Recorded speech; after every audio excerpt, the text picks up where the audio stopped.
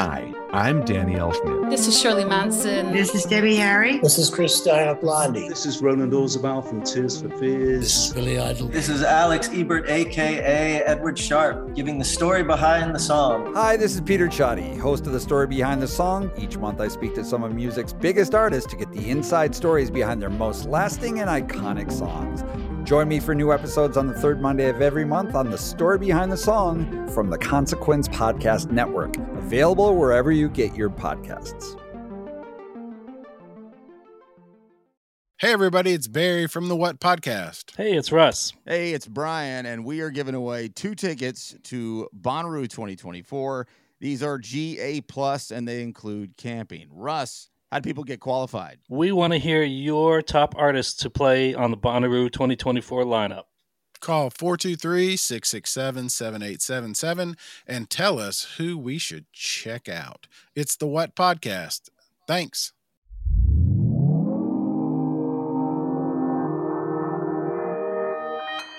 Consequence Podcast Network. Welcome to Consequence Uncut, a series that gives listeners and readers a deeper dive into our features with major artists. For this episode, we're talking to our 2023 Filmmakers of the Year, and they are the directors of Spider-Man Across the Spider-Verse, the trio of Joaquin Dos Santos, Kemp Powers, and Justin K. Thompson. I don't think you can make a movie like the one we just did. I don't think you can create an algorithm for it. I think the algorithm is the human heart. I think the algorithm is in the soul. And I think you have to let humans bring their soul to this kind of movie. And it can only be done with fingerprints. It can only be done with like holding pencils and pens in your hand and making the messy marks that eventually coalesce into beauty. I'm Mija, lead podcast producer at Consequence. And I'm Ben Kay, editorial director at Consequence. So Ben, welcome to Consequence Uncut. I feel like this is our little baby that we've been nurturing, and we just haven't had you on the podcast yet, but you're so involved in everything that has to do with editorial, with the podcast. And what better time to bring you on than Filmmakers of the Year for a film that I might say that you really enjoyed? Yeah, you could say that. First of all, I feel like an absentee father if you're going to use that "this is our baby" thing, because like I've been working with you on it for so long. Like many fathers, they are present in people's lives, and they don't get the credit that they deserve. And this is why we're having you on Consequence Uncut right now, and because it's a Marvel thing, and you are all things Marvel. If I was going to come on at any point, it would be interviewing some people who had something to do with Marvel Comics. No, but it's this has been like such a, I'm so excited to actually be on this finally. But yeah, I mean, we decided to go and name 3 directors our Filmmakers of the Year for our 2023 annual report. As somebody who has a Marvel tattoo, a Marvel shrine in their living room, who grew up on this stuff, to get to talk to somebody. This might be the first time I've actually spoken to somebody like directly involved in, we'll call it Marvel Cinematic Universe films. We can argue the looseness of how connected this is to the MCU, but that's besides the point. The multiverse always screws things over. Yeah. I mean, Donald Glover was in this, technically from the MCU Spider-Man movie, so it counts. It's all one and the same. Exactly. But yeah, this, Spider-Man and Marvel mean a lot to me personally, but like beyond that, I don't think you can watch this movie and not think that it's a phenomenal film, not just animated, not just superhero. Like, it is groundbreaking, stunning visually. The only reason it really works is because there's a great story underneath it. So what a confluence for me to be like, I get to talk to I'll say 3 of the thousands of people who really made this happen. I don't get starstruck that often, but when I talk to people who do stuff that really meant something to me, I can get real goofy. And I think that happened here. I think you're doing yourself a disservice. You never come across as completely starstruck. I thought it was really cool because it's getting to see a person that really loves a subject, get to talk about it with people who are so talented at what they're doing. I mean, like, just thinking about the idea that one of the directors was working on Soul, was tapped to work on this project, didn't even have to apply for it. And, when you think about the world bending, the level of story that you have in animation, but particularly in Soul itself, And then you take that and you put that in the context of the Marvel Cinematic Universe. This is a level of storytelling that just it doesn't always exist on film because we're in one of the best eras for animation. So the level of storytelling, the way that they build these whole universes and then iterate it based on the context or different themes that are supposed to happen later on in the narrative is so at the fingertips of where animation is right now. And then applying that to MCU makes it even more powerful, which is why this film was set up for success, I would say. For sure. And definitely brought that home. Yeah. Yeah. That was Kemp Powers, who worked on Soul, one of the 3 directors. What's funny is that his kind of focus in this, his directing, was mainly in voice acting and kind of like that kind of manual direction of actors. But the most fascinating thing to me out of this interview, you touched on it, is how these 3 people kind of ran point on creating that level of animation and that level of storytelling. If animated storytelling is at a peak right now, like this just built a skyscraper on top of the peak. It takes it so much farther than any animated storytelling that I can even remember. It doubles down and triples up on what happened in Into the Spider-Verse, the first one. Mm-hmm. And the way that these 3 guys worked together independently with their massive teams to make that happen, and how each one brought their specialty to it. How one of them would, go in and handle the production design, and one of them would go in here and, the actual mechanical directions of the action sequence, which blows my mind how you direct those sequences as in animation. Like, exactly. You have hundreds of spider people racing through this futuristic home base that, because of the nature of Spider-Man, doesn't really have an up or a down. Mm-hmm. And you've got all these wild character designs. And you have to make that action make sense. You have to make it look like the production style of everything else in the film.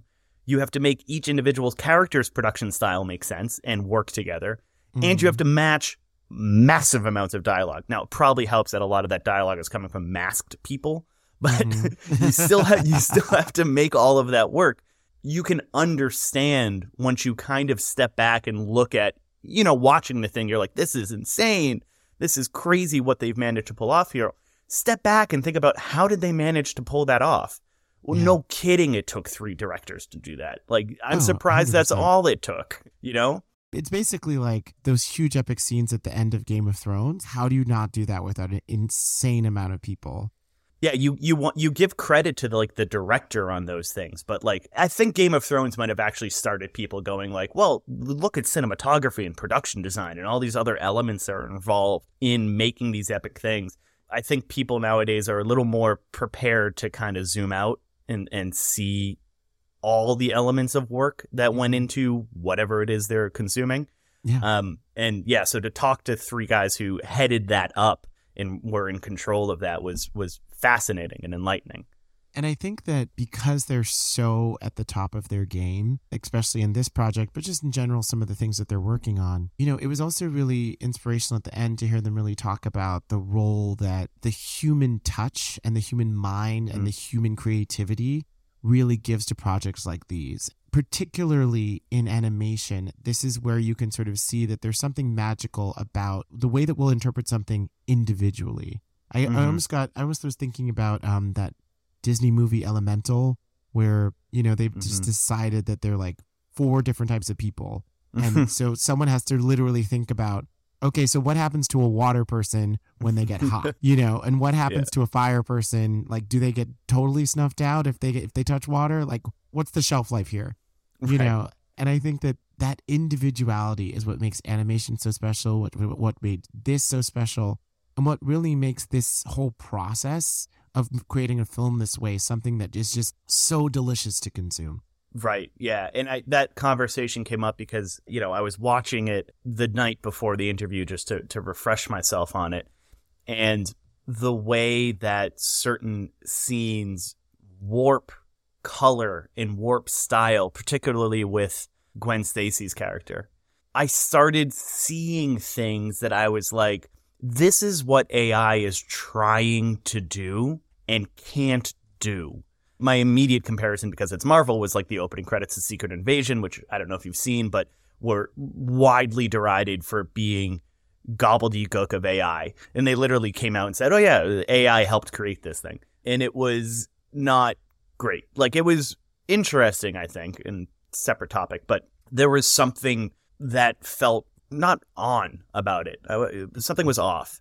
And so watching this film, where there is such wild morphing of animation and knowing how big of a production load that is, I was like, where do you guys stand on the use of AI? Because it's going to be pushed on you at some point.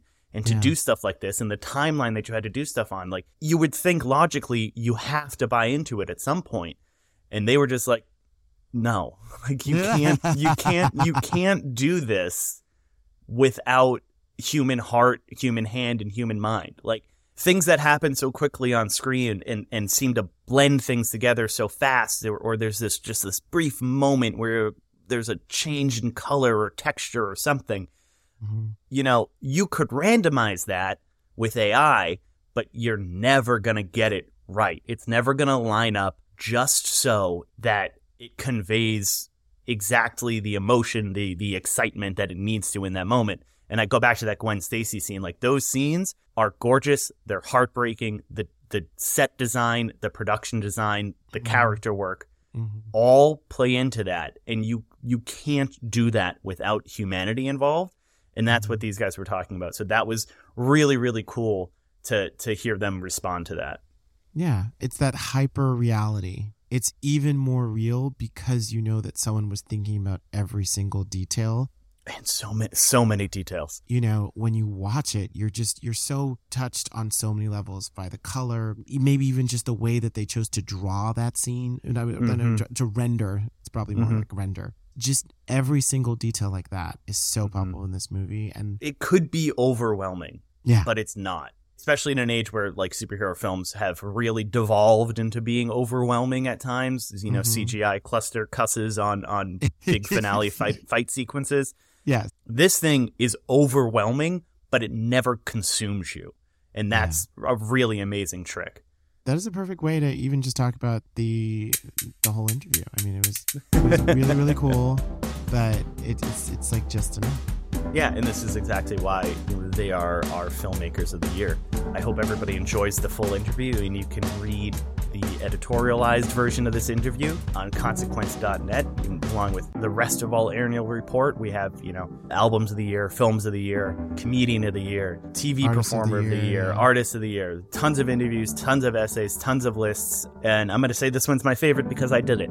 So thanks for listening, everybody. And thanks for reading on Consequence. And enjoy our chat with the directors of Spider-Man Across the Spider-Verse.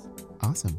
And now, without further ado, I'm going to turn it over to Joaquin, Kemp, Justin, and Ben for this interview. Please enjoy.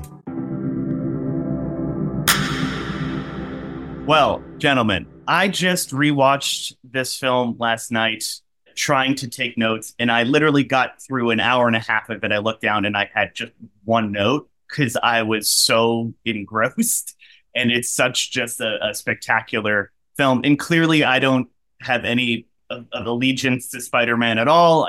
He's meant nothing to me as a character. So clearly. So just kind of congratulations on putting together a real masterpiece of cinema, let alone animation or just superhero films. Thank you. Oh, man. Thank you. That means a ton. And I guess because I didn't really know where to start, let's just start. There were 3 directors on this film, you 3 gentlemen. What does that look like? What kind of roles did each of you have to take on? What is a 3-person directorial job on an animated film like this like? It's funny because for a while, it was kind of the 3 of us hovering over each other with everything, because people might not realize the lifespan of an animation production is years. For the beginning, when we're doing the development and making a lot of the key decisions, something like what each character is going to look like, their costumes, the worlds, all that stuff like that, the 3 of us were pretty much in every meeting together. And then as you get into your production pipeline, you know, you start bringing in the actors, you know, you move from storyboards to animation. Each of us, I think, have like really great specialties. that allowed us, because understand, it's like we made 5 movies in one. So the only way to have any chance of even like finishing this film in a decent amount of time is if we kind of split up and focus in our specialty areas and then just check in with each other every single day. The wonderful thing about that first year of being in every meeting together is that honestly, we just get to know each other's tastes. So even if one person isn't in a particular meeting, it's a type of thing where it's like, oh yeah, that looks pretty good to me, but something tells me Justin or Joaquin is going to have an issue with that. So it actually saves a little bit of time that we understand one another and kind of know each other's tastes really well. We'll still check in with each other every day, but you're at a certain point where you're in edit while at the same time you have dailies happening, while at the same time there's still visual development going on. Although 3 of those things are happening at the exact same time. So it helps to have 3 different guys, 3 different people who have those specialties to be able to sit in each of those meetings and then do either an end of the day check-in update or a beginning of the next day morning check-in. I know it sounds pretty chaotic, but when people ask me like, how did 3 guys direct this film? I'm like, how can you make this film without 3 people is the question I have, just because of the scale of what we had to do. For sure. So then basically, like, what were each of your silos? For me, obviously, edit, spending a lot of time in edit, recording actors, and helping with the story and the script, dynamically, with working with Phil and Chris and Dave Callahan. Those were 3 things that I think that, like, I pretty much, I think I excel at those things. So I'd say those were my kind of specialty areas. And I think because I'm a production designer, but in my background, I'm a production designer. So, and I was a production designer on the first film. So now I bring all that experience with me. So of course, within our trio, a lot of the lighting, the effects, the visual design of the film, just seeing it across the finish line once it leaves layout, once it leaves camera department, and just getting everything from the visual development onto the screen and working with ImageWorks. I handle a lot of that side of things. Yeah. And then my background, I started as a story artist and worked my way up through, directing and television and then producing. But my background is really sort of visual storytelling, camera placement, a lot of the choreography of like the action and stuff. So, like Kemp was saying, this thing is dynamic and fluid, and it's always evolving and changing. So there were sequences that were like, hey, we feel pretty good about this. This thing's going along the pipeline, and then story will shift and change, and visuals will have to change as a result as well. So that all sort of goes down the line. So it's an ever evolving thing that you're working into the pipe. Right. And I have so many questions about that kind of fluidity. But before I get there, I am just curious about how you 3 land this project. Kemp, you had just come off Soul. Justin, you said I was the production designer on the first film. Hakeem had done some directorial stuff. It's a beast of a project to even look at from like a audition, like, I don't know, trying to get that job. It's so weird because even you phrasing it that way, like, get this job, this isn't necessarily like a job that people get. You know what I mean? It's not like, right, there's a listing, we're looking for it. It's honestly, you're invited to create something, because I'm very much like, I don't see myself as a looking for jobs kind of artist. You know what I mean? I look for the opportunity to build something with other creatives. And for me, at least, I saw Into the Spider-Verse when I was still in production on Soul up at Pixar. They brought it up to screen it there before it came out. And just like everyone else, I was just blown away. I was like, wow, that's what they did was a masterpiece. If I ever have an opportunity to work with these guys, that'd be really cool, because they did something really special. So I have to thank COVID, to be honest, partially, because we finished Soul's production remotely because everything was shut down. So because of that, I was back in LA months earlier than I expected to be. And I was having these conversations about what I wanted to do next. And that led to an introduction to Phil Lord and Chris Miller, who told me their idea for this film and invited me to be a part of it. So it's hilarious, because if not for us I was actually working on Spider-Verse within 2 days of wrapping production on Soul. So By the time Soul came out, I had been working on this film over 6 months. And just like, and that wouldn't have been possible if, production was now remote and we were wrapped up. So, it was basically just, I was a fan of what had been accomplished on the first film. That led to a meeting with Phil Lord, Chris Miller, in which they pitched basically what this film was going to be. I was kind of blown away by how different it was than the first film. Then I quickly afterwards met Joaquin and Justin. I was like, okay, none of us have hair. That's a good sign. The first qualifier. We just hit it off right away, because ultimately it's like, who are you going to want to be comfortable spending what are going to be years in the trenches with? So you got to feel comfortable with the people. They were both talented guys in their own right who had a lot of ideas. I felt like I had a lot of ideas to contribute. And then we were kind of off to the races. That's me. That's how I ended up here. There's, when you first get in, it's sort of like, it's who you know and blah, blah, blah, blah. Yeah. And part of that is weirdly true. I had worked with Mike Moon and Charlie Bean on a Tron show years ago, and we kept up a relationship. And I think they vouched for me. Mike was at Sony at the time. They said, like, this guy might be the guy. I'd had a resume that was pretty action heavy, and I'd worked on stuff that played dramatically, comedically, and action wise. I got a call to, spend a coffee meeting with Phil Lord. This was before the first film that even was in development still, I think. We hung out. I just kind of geeked out on him for a while. I was in the middle of a show. I kind of made a fool of myself. And then, a few years later, these guys dropped the trailer and the entire industry was like, whoa, like what's going on here? And a little bit after that, I'd gotten a cold call from Christine Belson, who runs the studio. And she was like, hey, do you want to direct on Spider-Verse 2? And it wasn't, it was like, I just said yes on the phone. I was like, yes, I do.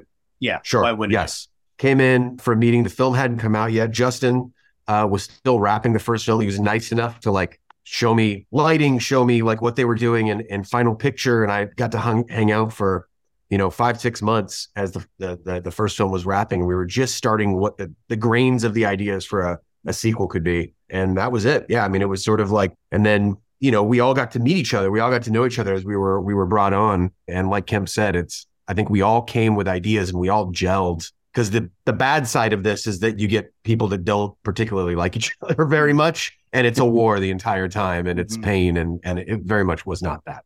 That's awesome. And it does sound like it was meeting the right people and having the right creative discussions, and whether it be fandom or creative understanding of what was happening with the Spider-Verse film and what would come next. And if that gelled, then it was, let's do it, right? Which is, it's vibes, right? You gotta sync up with the people creatively. So even those conversations, I feel like I made a fool of myself with Phil. The Phil was like, dude, you were fine and it was great, and we had a really good conversation, and I could see into your brain a little bit, and it was wonderful. Yeah. So I think those things need to happen. Yeah. And I think on a project of this size and of this kind of, for lack of a better term, creative style and weight, that seems hyper important to have that connection, which brings me to that kind of fluidity of the whole production. Because I watched a couple interviews with you three, and you always mentioned how constantly things were changing. This line of dialogue changed, or this animation changed. It would seem such an intricate production that kind of stuff would be limited. I was surprised to learn that that's the exact opposite of what actually happened. How does that even work? How are you? You've got 1,000 people working on this project over 2-3 years, and you're tweaking costume designs, and forget about the action sequences. The hyperness of that stuff, to change that at all during production, I would think would take months. Just that one sequence. So when we're making these films, they're films, and all we really think about is the story. And all we really focus on is our story and why we're making the choices we're making. And are we hitting the right emotional beats? And are we actually being clear to the audience about what our intention is? And we do a lot of screenings. I think we did 10, 11 screenings while we were making this movie. And every time we do a screening, we stand back, we analyze with Phil and Chris and a bunch of other friends of the film and ourselves, and we all kind of decide when we hear the audience's reaction. Obviously, if they're feeling like it's too slow in a place, or if it's confusing somewhere, or if they didn't quite feel like they were having fun somewhere where we wanted them to be having fun. And if it felt like, something was like maybe too scary, then we start talking in story. And, those conversations start in edit with Kemp and Phil and Chris and all of us. And we just start workshopping what's the best way to tell the story in a way that, is going to be clearer to the audience and is going to deliver the emotional needs that we want. And then, of course, that means, since animation is broken up into many, many different parts, and it kind of works like you have to go from edit and then you go to storyboards, then you go to camera, then you go to animation, and so on, so forth down the line. There is like a residual effect, but it's not like we just took like the counselor scene completely out of the movie and then just replaced it with something else. We had the counselor scene from day one. We just kept adjusting it. So it's not, when you hear like, yeah, we're making changes, what we're making is, how do we make that scene work better? How do we make that scene work better? So it's not like a complete redo and a complete rethink, of like, hey, what should we have here? It's this scene, which we had envisioned together, or any scene in the movie, whether it's the chase in 2099's world when Miles has his big moment up on the train. That scene on the train where Miles says, "Nah, I'm going to do my own thing." That was in the movie from day one, but we had to iterate on it to get you to feel that moment where Miles says that, to make that land and to make you really understand why he's saying it, and to set that up all the way down in the first act. It took a lot of pushing and pulling and a lot of adjustments all along the story, and so there's little minute changes that are going to happen.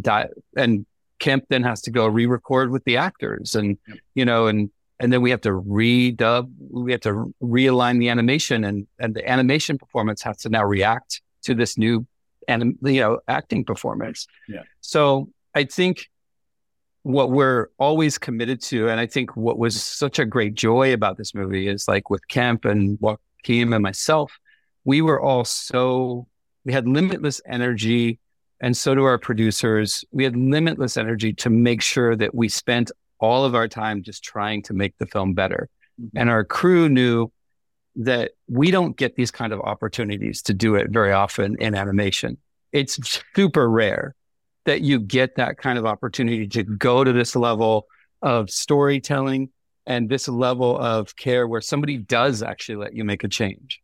A lot of times you don't have that opportunity, but we treated this like a big budget independent film where we were constantly figuring out to each other, could this be better? I feel like there's a transcription of what everything you just said. That's like, here's why they're Filmmakers of the Year. Like, this is the work that was put into this thing that really made it special.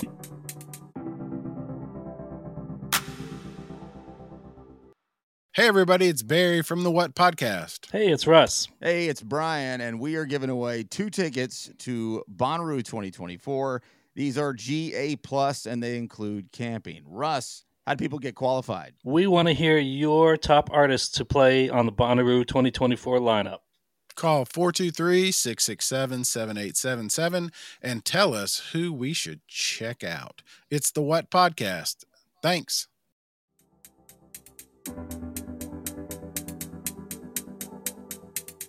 We did an interview with Daniel Pemberton earlier in the year, and he talked about how the sonics would change, the score would change on a dime.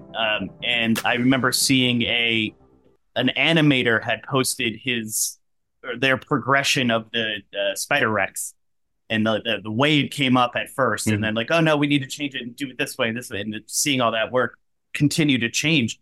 And it struck me that, to what you just said, that there is something you guys knew going into it that was extremely unique about the product that was being made, that you were able to have 1,000 people working, and I've heard this number a couple times in these interviews, 753 years in combined work hours, right up to the last minute to make this work. So Can you speak maybe a little bit more on like what it was like working with such a large group of creatives in so many different capacities and getting to that finish line? Because that finish line came down pretty much to the wire. Work was going on 3 weeks prior to release.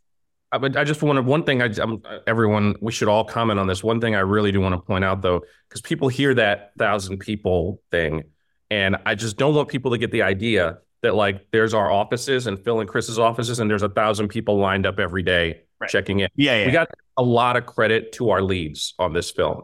Like each of our leads are filmmakers in their own right. They're artists in their own right. A guy like Mike Lasker, who's like our VFX, supervisor. He runs a talented team of people with the same amount of passion that, any of the three of us or Phil and Chris, do. And with the specific goal of kind of creating groundbreaking VFX to kind of deliver on these ideas we put forward. Like a guy like, Alan Hawkins, our animation soup. Like our department heads are all like superstars in their own right. And I just like right off the bat, it's important for people to understand that there's a lot of people on our team that none of the three of us have ever met, because there actually are like levels of supervisors who each have their own teams that are helping execute. And the key thing that you really need to do is just have a great level of communication with your leads. And different leads speak more to different ones of us. You know what I mean? Like, obviously, a guy like Joaquin, who is like a master storyboard artist on his own right, is going to do a lot of communicating with our story leads. You see what I'm saying? So just to get that right off the bat, is like when you hear that number, I think I've had people on the street ask me about that. And I'm like, oh, a friend of mine, you probably know them because they worked in Vancouver and this on your film. And I'm like,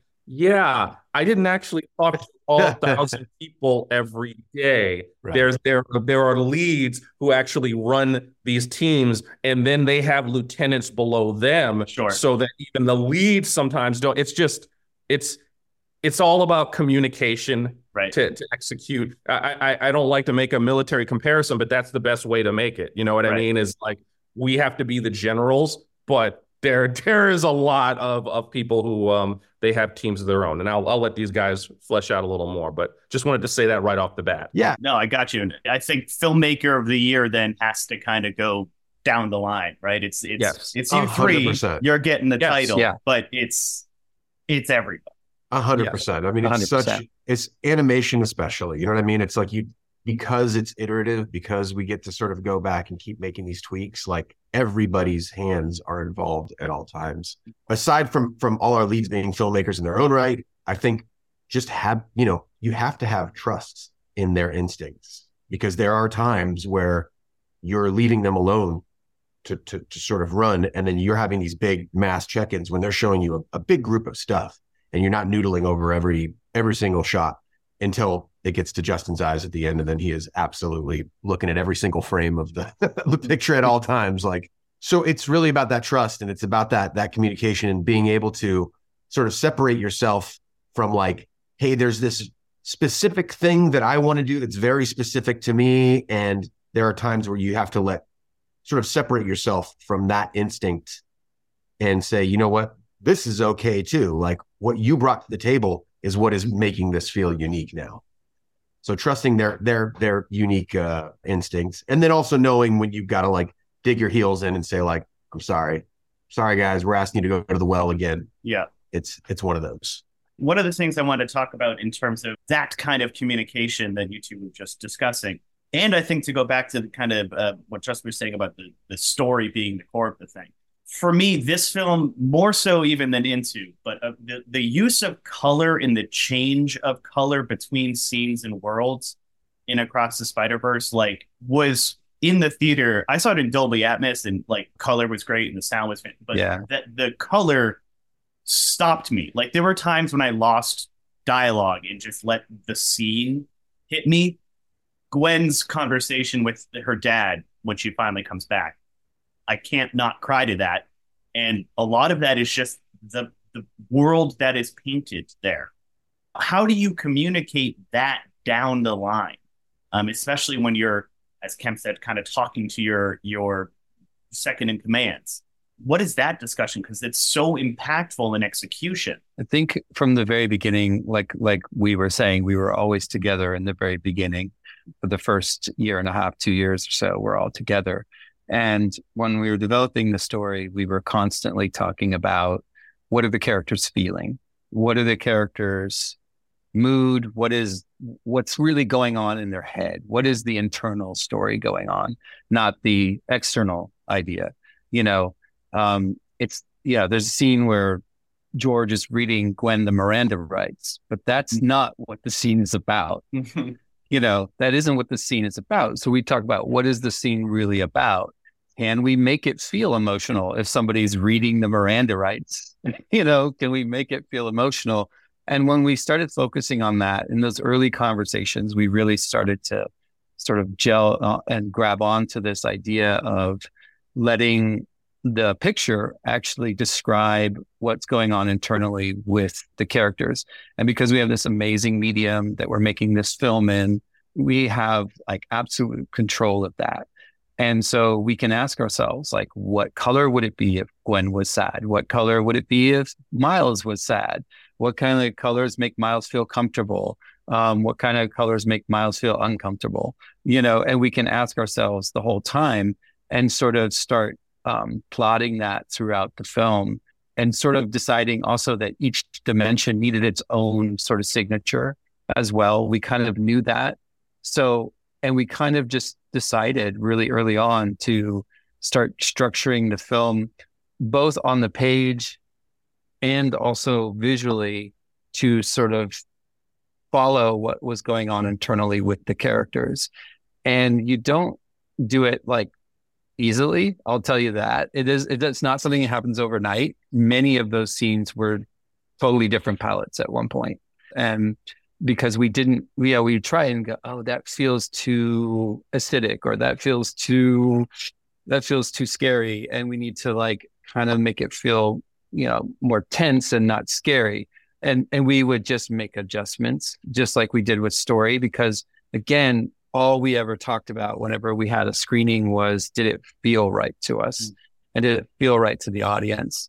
And I could go on about the color for hours and hours, but I really got to give a lot of credit to our incredible art directors, Dean Gordon, and our production designer, Patrick O'Keefe, for kind of taking all the things that we're saying and helping organize it and present it and work really quickly with our visual effects supervisor to create all these this incredible imagery that you see and organize it on screen for everyone.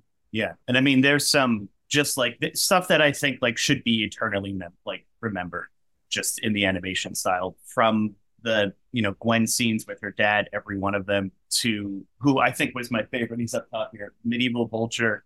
The design on him, wonderful. When he first came in, I was like, I'm in. Like, I'm sold. Whatever the hell else happens, this is genius. Right on. I'm sorry?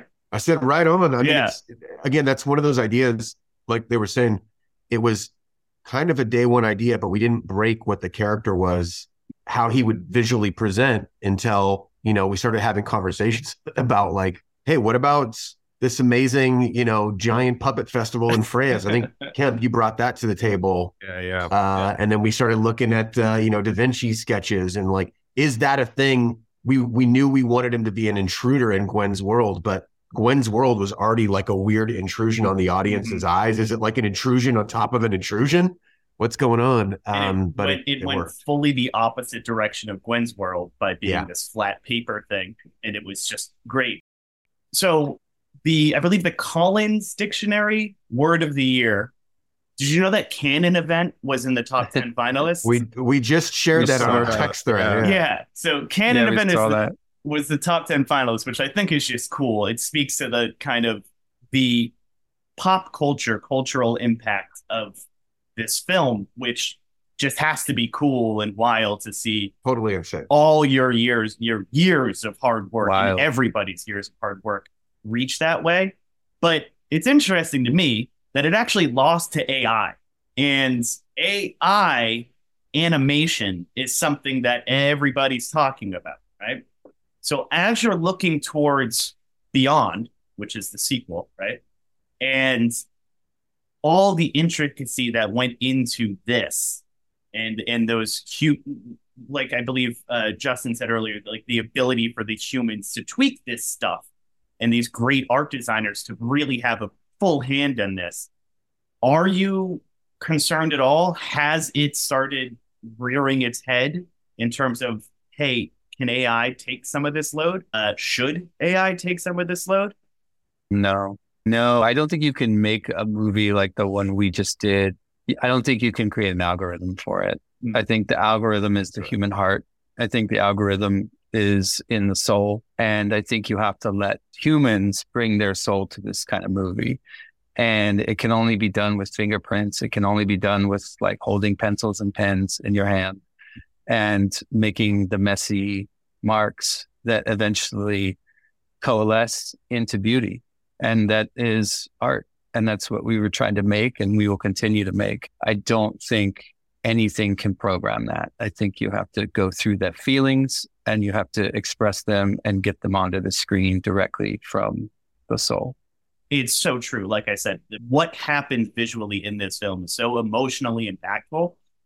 It can only be the work of a group of people like yourself and those you worked with to really add heart to what's on screen.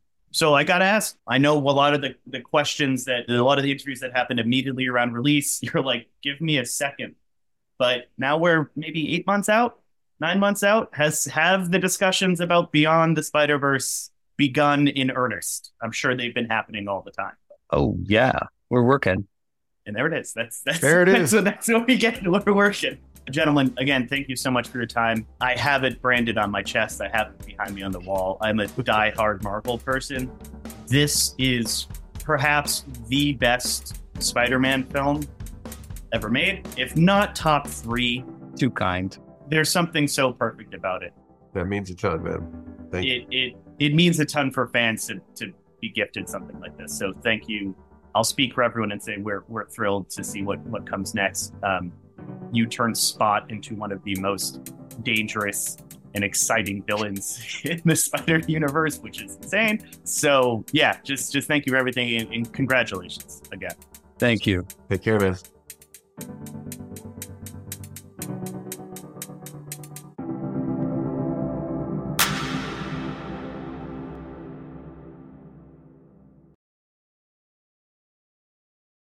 Hey, everybody, it's Barry from the What Podcast. Hey, it's Russ. Hey, it's Brian, and we are giving away 2 tickets to Bonnaroo 2024.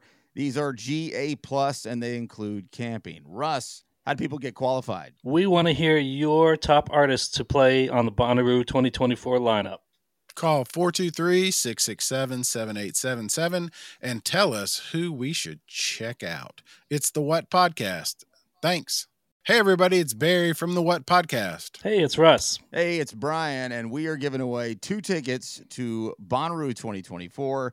These are GA+, and they include camping. Russ, how do people get qualified? We want to hear your top artists to play on the Bonnaroo 2024 lineup.